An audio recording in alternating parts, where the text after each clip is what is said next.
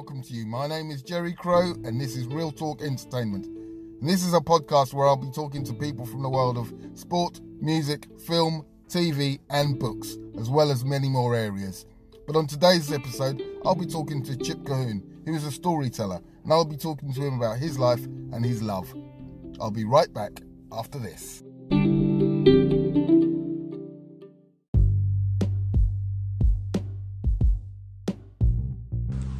They call him Jerry Man. Hello. Hey. My first question to Chip was how he became involved with the Kingdom 1000 project. Well, to answer that, you have to go back to 2015 when I was asked to write a book of Cambridgeshire folktales for children. And I was researching quite a few of them. I found one from the Viking period, which really caught my interest because, to not give away too much, it involves the Viking king, a chap called Canute, who's like the big conquering hero of 1016, coming along and taking over Britain, basically. And he makes friends with the people in the area around East Anglia and Cambridgeshire and that. And it really caught my interest because East Anglia didn't have a very good relationship with foreigners back then.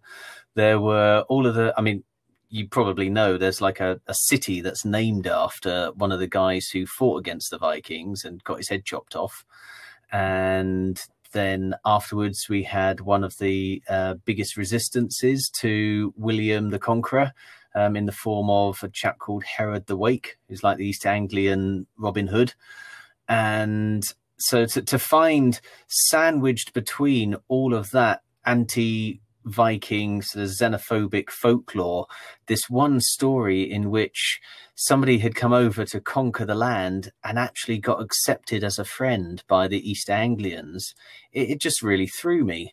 So I did a bit more digging and found out a lot more about this Canute chap, and it's led to 2 more books, a theatre show, and now this web series, because I discovered that he had essentially written Magna Carta 200 years early, and no one was talking about it. And when I started asking around saying, are we going to talk about this? Eventually I got a few people saying, well, yeah, we probably should, because hang about, if he passed that law in 1020, that means that 2020 is going to be, that's going to be the 1000th birthday. That's a pretty significant number. So, yeah, we eventually put together this. It was originally going to be a big project with like massive outdoor festivals and gatherings and things. And a certain virus came along and put paid to all of that.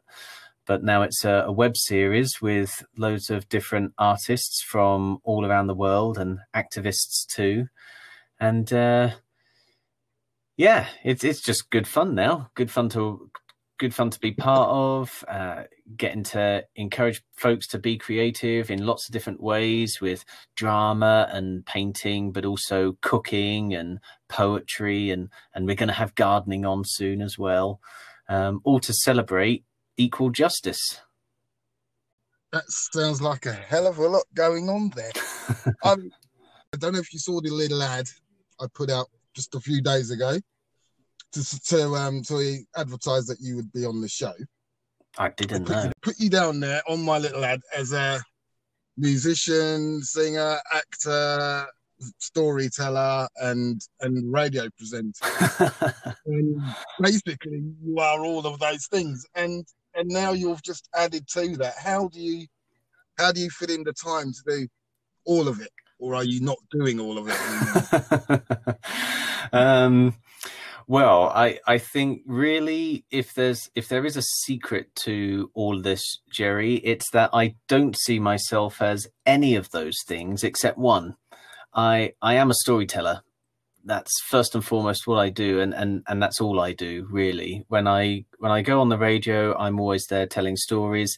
In this web series, I mean, you saw me in there essentially as a folklorist talking about stories rather than telling any.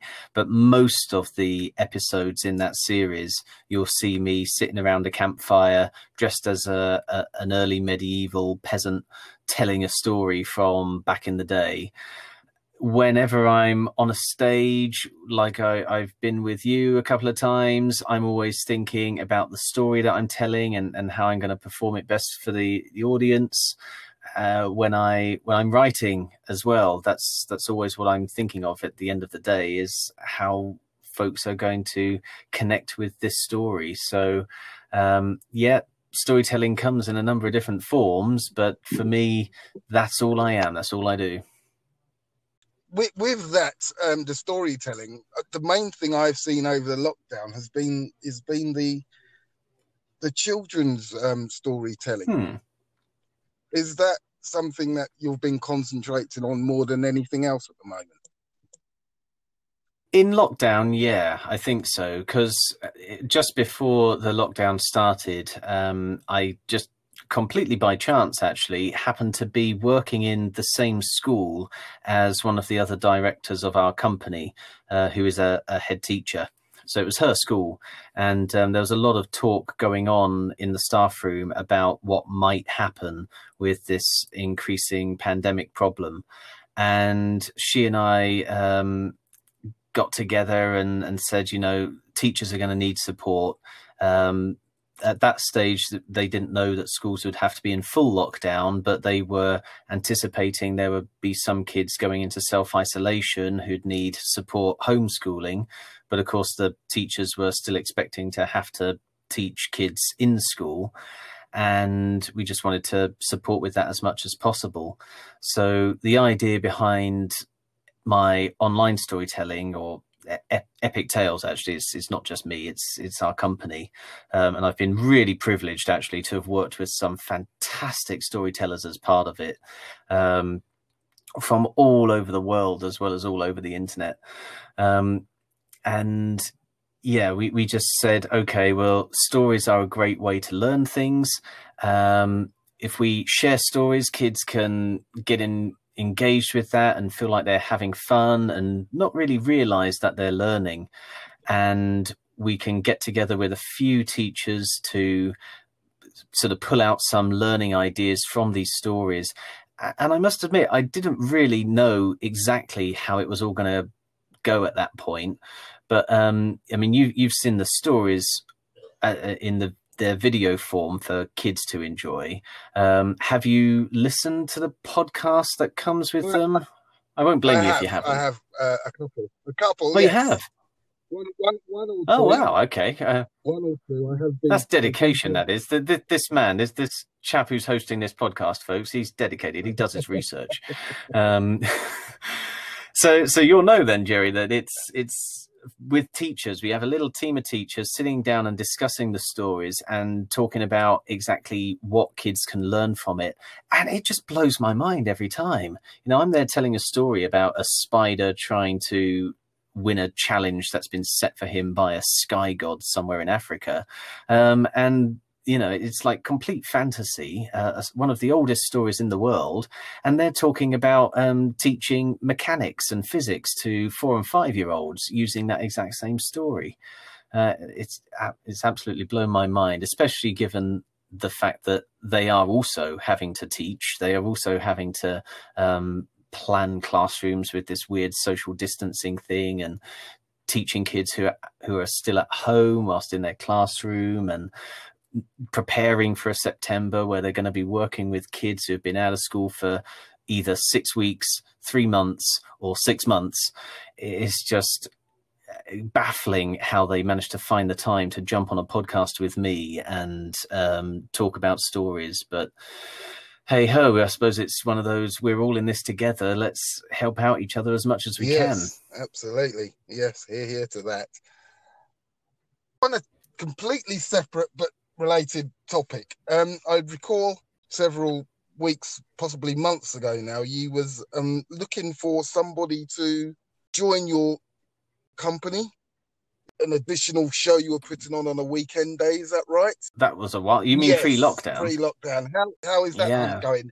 Well, the show that I think you're thinking of is sort of on pause because of lockdown. It's been on tour for a while, actually. I think we started touring that one back in 2017, but we've had a number of cast changes in that time.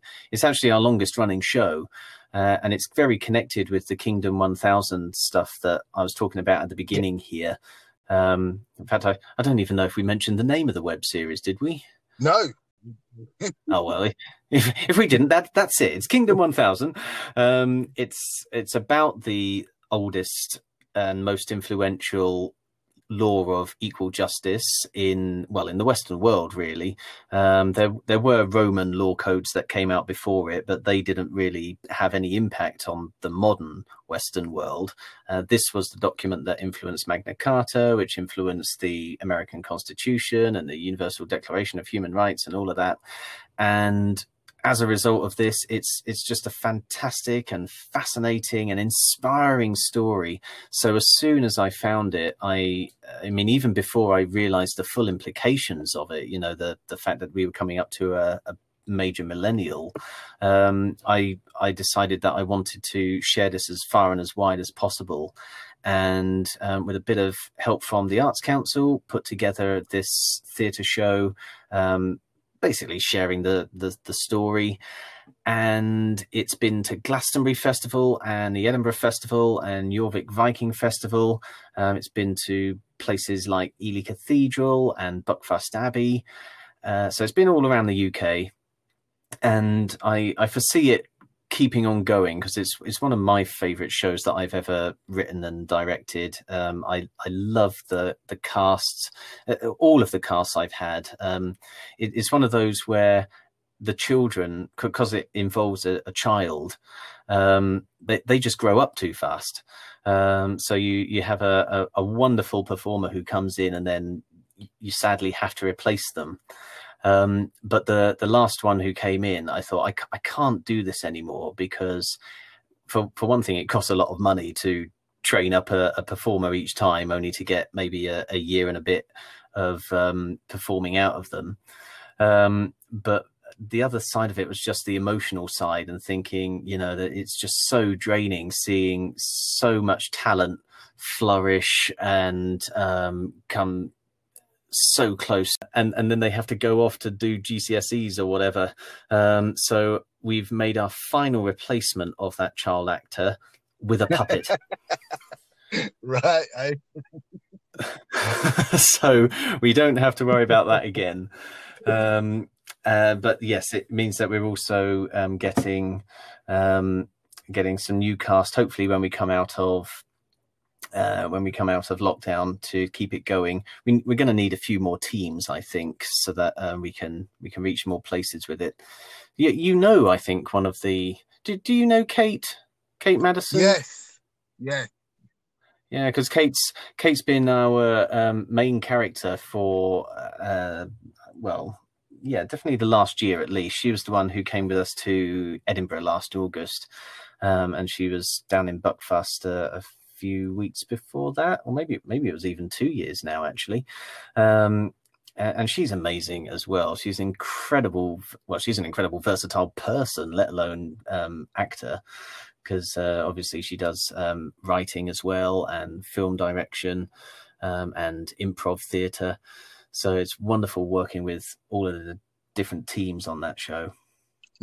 Yes, she that's another name you've just given me. Added to your list of people to have on future podcasts. Absolutely. Yeah, definitely.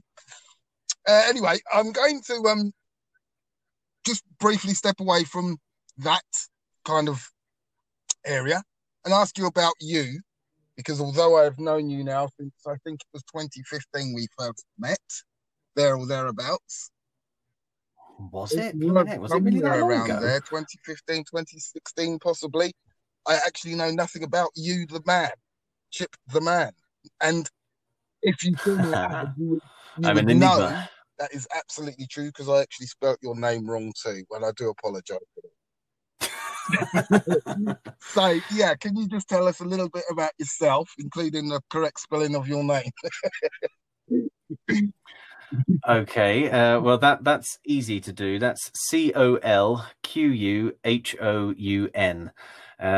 It's much easier to pronounce than it looks. To pronounce it, you just have to take the opening C and the final four letters. That gives you Colquhoun. So you pretend that the O, the L, the Q, and the U aren't even there, but you have to put them in, because if you don't, what you'd be left with is tune, which would just be wrong. So it has to be Colquhoun. Well, I mean, apart from that, though, Jerry, I don't really know what else there is to tell you. What do you want to know? Well, I don't know, because in a word, I know nothing about you, the man, other than that you are extremely good at what I've seen you do.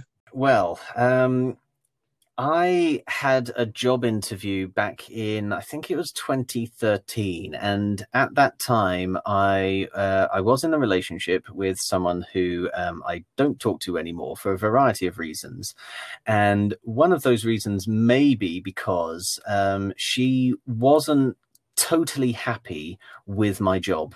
I obviously, being a storyteller for a long time, I was self-employed. That's the way this life works, and that means that you have some months where you're absolutely rolling in it because maybe you've just done a nice big project for the EU, and you've got some arts council money to develop a theatre show, and you've had your local council invest in you for working in loads of schools, and all that's happened all at once, which is literally what happened to me in 2013. So I was absolutely fully loaded, but just a few months before that, it had been completely the other story. You know, I was scrabbling around wondering where the next penny was coming from, and my partner at the time couldn't live with me being like that. So as a sort of white flag to her, I was trying to apply for jobs, and I wanted to apply for things that were still within my skill set. So I was looking for arty type jobs, I guess. And one of these was based in London. I think it was for a magazine. Obviously, writing is my first passion. That's one of the reasons why I'm a storyteller. And I went down there thinking, you know, I'll be able to bring a lot to this organization. I had lots of design skills from running my own business. I'm a really solid writer. I can write about 90 words per minute with very low error rate. And I'm quite a creative chap. So I thought, you know, I was in with a really good shot with this company. And the interviews seemed to be going well.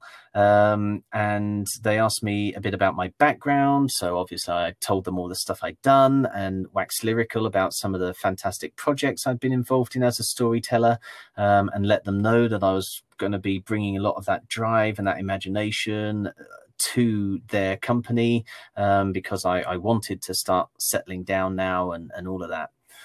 And so, yeah, I left there feeling pretty good about how it had gone. They'd even bought me a proper drink as part of this interview, you know, not like just cup in water, but they'd gone out and they bought me a proper, I think it was something like a nice lemon tea or something. So, you know, it was a quality interview. And when they eventually rejected me, one of the reasons that they gave, it was sort of like a backhanded compliment. They basically said, I am clearly a storyteller through and through.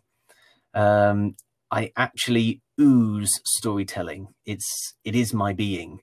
They'd spotted that. They saw that there was such passion in there, and they felt bad about taking me out from that world.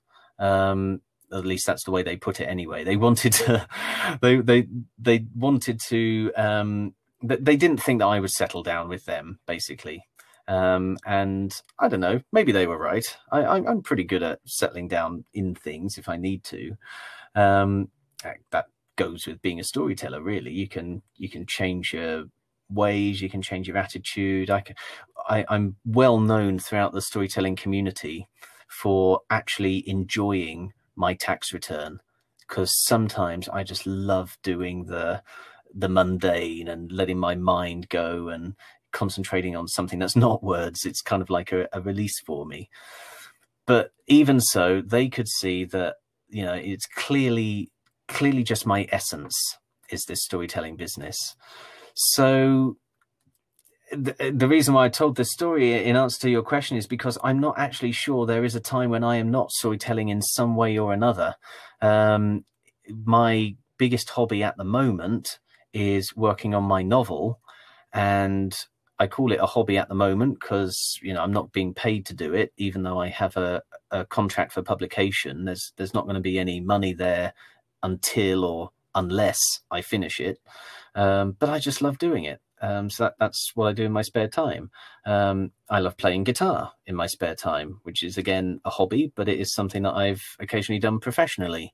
As you know, I get involved in the amateur or community theatre scene in Cambridge, which is something that I do get paid for when I'm doing it professionally, and then I do it at an amateur level as well, and that's how I met my fiance. So back at home, we do things like take over our community's pub quiz, our online pub quiz during lockdown. We go out on games nights with folks, and yeah, I guess it's just living la vida creative. Right. Okay.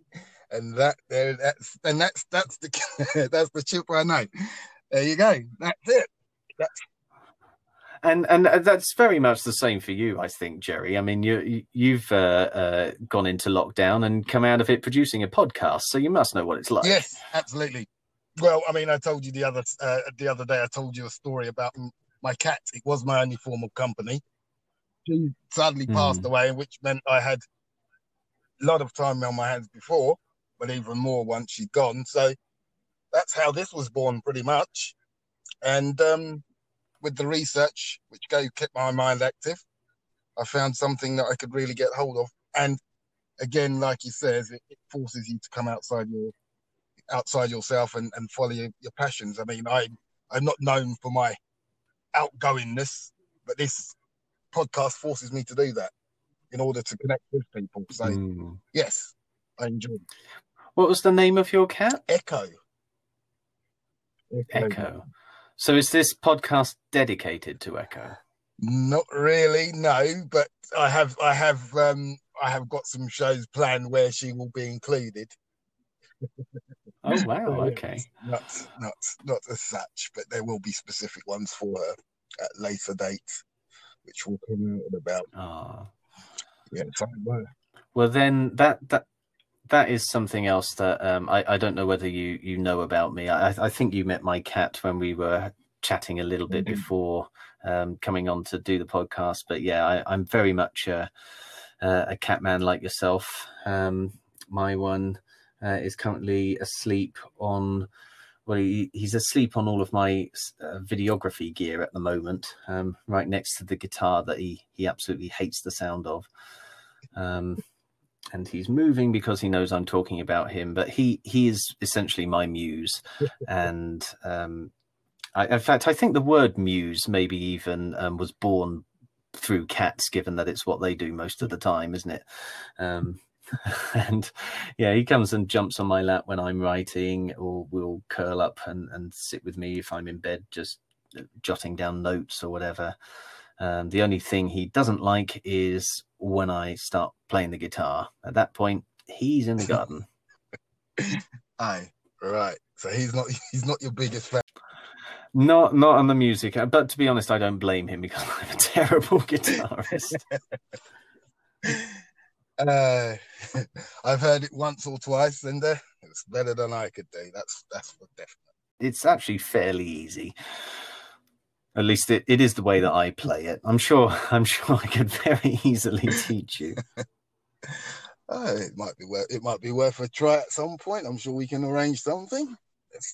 Why not give it a go at some point? You want to give me some web address, Facebook addresses, etc., so that we can share it with everybody that's listening?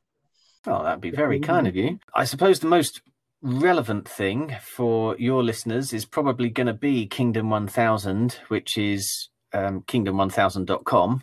And don't worry, that's 1000 the number, not, you don't have to type KINGDOMONE, etc.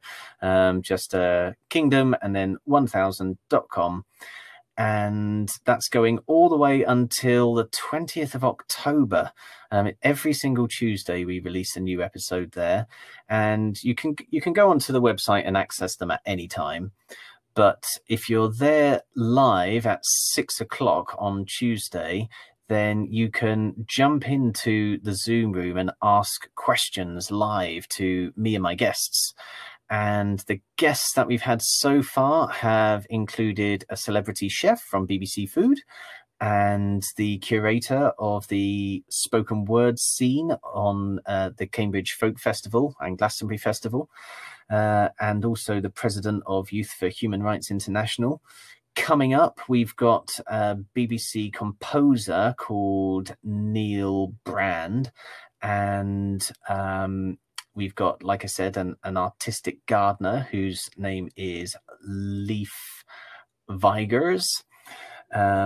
And yeah, loads of other people as well. I think we've got an award-winning theatre director coming on whose name is Martin something, and I should probably stop there because I'll be embarrassed if I can't remember anymore. So yeah, that's a fascinating thing to be part of, exploring the history that gave rise to the most influential law of equal justice in history. So do join me there. If you are involved in education in any way, then check out epictales.co.uk. It's storytelling. It's mainly storytelling for helping kids to learn. So it's story-led learning, basically. And there are loads and loads of free stories on there, free story videos performed by myself and loads of other wonderful storytellers who I am, like I said earlier, just so honored to be working with. And they the videos are accompanied by a podcast in which a team of brilliant teachers dissect the stories and pull out all of the wonderful things your kids can be learning as they listen to them. So yeah, if you're involved in education, jump in there. If you're just interested in stories and you know, maybe even my novel, then best thing to do is to find me on Facebook. I am at Storyteller Chip. That's my Facebook page, and you could probably send me a message and I'll give you the page for my novel that I'm writing at the moment. You can find Facebook pages for other projects I've been involved in, like the Life of the People project for the Museum of English Rural Life. It's obviously a Facebook page for Epic Tales as well. And my favourite is, of course, Pied Piper's Musical Theatre Club, where I met your good self, Jerry, and so many of my friends, including my fiancée. It has been one of my greatest pleasures in life to be involved in the Pied Pipers. It is by far the friendliest community I think I've met in both community theatre and professional theatre as well. The quality of what comes out of it has exceeded a lot of the professional theatre I've seen, let alone been part of. And I can't recommend them enough. Head and find the Pied Pipers on Facebook, on the website, join their mailing list, come along to shows. You might even get to meet Jerry and me. Absolutely. That was quality. That was a quality plug. I loved every second of it. Thank you very much. I don't really know where to go from there. Where can we go from there? I then asked Chip what his take was of our very first meeting on the production of The Full Monty. Well, again, my take on it, as you say, is just that it again was just the epitome of community theatre, really. I mean, the director had a vision that involved letting as many people as possible contribute. which is pretty commendable actually for a director, because it can get chaotic. And I think for a moment there, it almost did dissolve into chaos. But what we find in all situations like that is you get very clear creative gels happening. So people such as yourself, Jerry, you just brought your character, you got into your character, you made him, you brought him to life. And that meant that the rest of us were able to bounce off you in character and maintain our own characters. Bryony was incredible as choreographer. The sort of things she got us doing was I don't know. I don't think I've been made to move in the ways that she managed to get us to work. But yeah, so it was so good that she then came back and directed. What was it? I think, was it Anything Goes that came straight after? Yes, it was. And she so pleased to have worked with her in American Idiot as well. Actually, I first met Bryony when she came on to choreograph my first ever attempt at directing for Pied Pipers, which was Singing in the Rain. And I owe a huge debt to Bryony for that as well, because I've directed professional productions in the past, and I've been paid to direct, and I've directed people who are getting paid. And I think when you move into the community, you're in a very different zone, because on the one hand, people are there for passion, not money. So that means that they have, in a way, a sort of greater reason for being there, certainly a more noble reason for being there. They are there just to have fun with it and entertain with it. But on the other hand, that means that there can be a few more clashes of how can I put this? Not clashes of personality, just clashes in the sense that people, if they don't like something, they're not going to just shut up and do it because there's money at the end of it. They are going to just stop doing it. And that can cause issues in community theatre. And I have now been on both sides of that, both in the acting side of community theatre and also in directing side. And I have to admit, I gave up. Singing in the Rain was the last show I directed for community theatre, because it was just way too much pressure for me, and it was stealing some of the fun and the enjoyment of being in the community. I still absolutely loved the show that we produced at the end, and I'm grateful to absolutely everybody who was part of it. But for me personally, it was not as much fun as just going in and letting someone tell me what to do. So yeah, and I was so grateful to Bryony at the time, because she made it so much easier than it could have been. It could have been a whole lot worse, but Bryony's professionalism, even back then, at the community level, was amazing. And I see so many good things happening with her at the helm. Same with Megan as well. I know we've mentioned her a couple of times. It was delightful getting to play opposite her in Full Monty. I think it's thanks to her that has been one of my favorite roles ever to play, because I had some of my favorite moments on the stage playing opposite her. Not to do you any discredit, Jerry, because I had fun in our scenes as yeah. I don't mind, but I think just a lot came together in Full Monty. A lot came together in Full Monty. There was yourself, there was Bryony, there was Megan, Rory as well, and Gareth, amazing people. The kids as well, James and Christopher.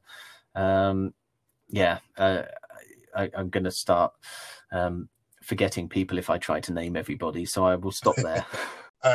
I've often heard people say that it's when the show's actually over, it's a sad time. Well, actually, prior to being on that show, I didn't actually read much into that, but having done the show, I see exactly what everybody means. And it's so easy to come out of them saying, you know, making commitments to each other that you are going to remain friends and see each other every week in the space of rehearsals. And it never happens, because these experiences in community theatre, they are so full of energy that you come out of it feeling that you miss everybody, but you also are just so drained of everything that you put into it. And I don't think it I don't blame anybody for just sort of taking a few months to recover and then waiting until the next one. There are some friends that are really, really good friends who I have, who I only really see for purposes of community theatre. And if I try to connect with them outside of community theatre, sometimes it just doesn't happen. It fails to materialise. People are too busy, too tired, whatever. And you've got to have respect for that, because, like I said, people do community theatre out of passion. It is amazing the amount of love that goes into it and the energy that takes. Having said that, it does make it all the more special when you have a group like the Pied Pipers, which somehow does manage to keep that sort of energy going beyond the show. And, you know, you're doing this, Jerry, and we've been able to catch up a few times outside of Full Monty. I know I came to see you in another production of it as well, because you're just so amazing. You got asked to do it twice. And, you know, it's the same with folks like Megan and obviously my partner Emma, who I'm going to be seeing quite an awful lot of for the rest of my life. And, you know, many others, so many good friends I've made through community theatre and through the Pied Pipers especially. So, yes, absolutely, yes. And my aim is to get round to every single one of them in time. So this podcast is here for the long haul. Has anyone turned you down yet? Nobody's turned me down as such. They've kept me waiting. There you go. That's just the proof, isn't it? And you should know by now that Jerry doesn't give up. Absolutely. I will not give up. Hence, yourself. I've been chasing you around and I've got there eventually. In all honesty, in all seriousness, I have been keeping an eye on what you've been doing. Every time I've seen you pop up doing something, I have taken on. It's been lovely, thank you. So anyway, I'm going to wrap this up here. But if you have no objections, because there's so much more I could have spoke about, which we probably haven't got time for now, I would like to make a second part to this. I might ask something of you in return, though, Jerry. Right. Okay. Let's hear it. Let's hear what it is.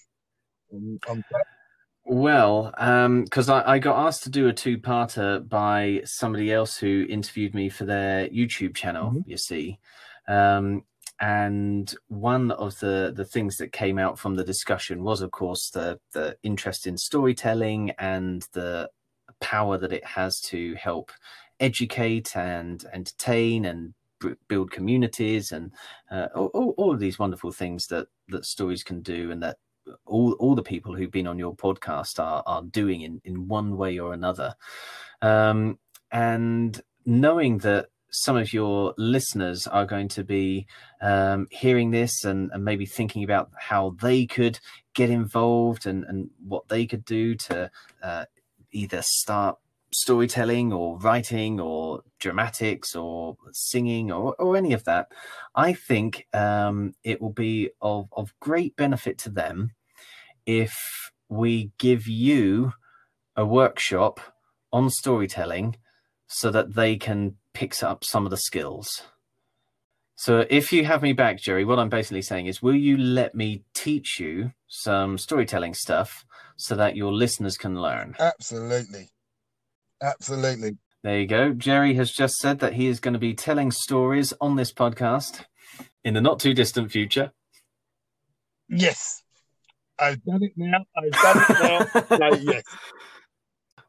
And I hope you don't edit out that enormously long pause that you just gave there while you were really carefully weighing up what you were putting yourself in for. Yeah, I didn't really think it through, did I? But no, I'm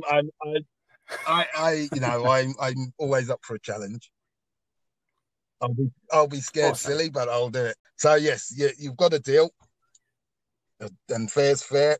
If you committing to me, then it's only right that I should to you. So yes, absolutely. Smashing. Well, then I will look forward to our next chat. Yes. Right. Okay. Brilliant. To each and every one of you listening out there, I want to play the next play out tune just for you. You have been truly remarkable. Thank you very much for tuning in and keeping me going and giving me the motivation to keep this podcast going each week. I'd like to say thank you, massive thank you, super thank you to Chip Colquhoun for being a brilliant guest. And I'd like to ask you all to join me again next week when I will be here talking to somebody new and trying to entertain you at the same time. Until then, have a safe week, and I'll see you all next week. Bye-bye for now.